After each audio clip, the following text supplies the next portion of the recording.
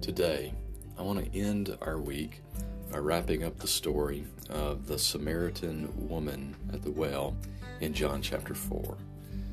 I've enjoyed walking through this story and thinking through this beautiful picture of God's grace in the work of Jesus in reaching the world with the good news of the truth that Jesus is the Messiah, the Savior of the world. And today, I want to finish up the week by encouraging you to follow the example of the Samaritan woman. I love in this story how her faith grows in Christ.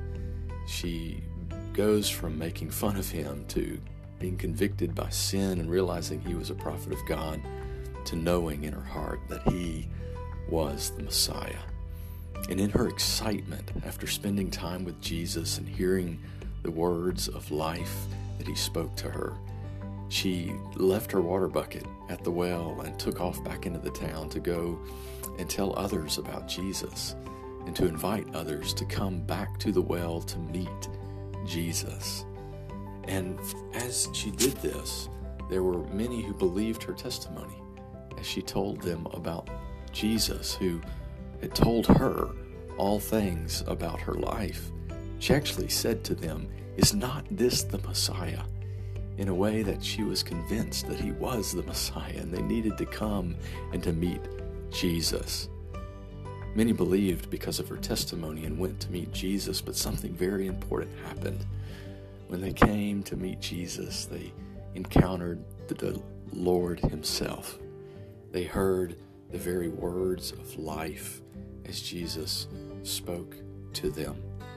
And they came back to the woman, and in John chapter 4, verse 42, they said to the woman, "It is no longer because of what you said that we believe, for we have heard for ourselves, and we know that this is indeed the Savior of the world." What a great reminder. Like the Samaritans, we get faith from hearing the word of Christ. And this is what happened. These Samaritans believed in Jesus because of the testimony of the woman, but their faith was transferred to Christ himself, knowing without a doubt that Jesus was the Messiah, the Savior of the world, after they had encountered him and heard his very words spoken into their very hearts. I want to encourage you this week to follow the example of the Samaritan woman.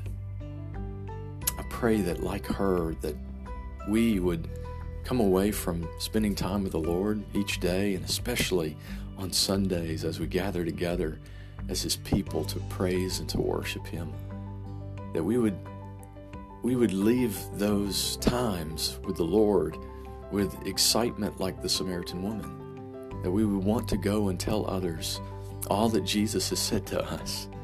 We would want others to come and meet Jesus, the Messiah, the Savior of the world.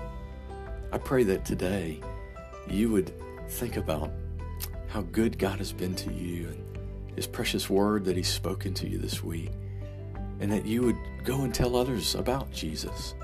And one of the simplest ways you can invite others to come and experience and meet Jesus is to invite them to worship. Invite them to come to church with you. It's an incredible place, a place where God's people gather, God's redeemed gather. Those of us who have been saved by the grace of God through Christ, that have the very presence of the Lord in our lives, where we sing to the Lord words that are full of his truth and his word, where we open his word and listen to the Lord as he speaks truth, living words into our lives, as we pray to the Lord and seek him with all of our hearts together. Those who come can't help but experience Jesus.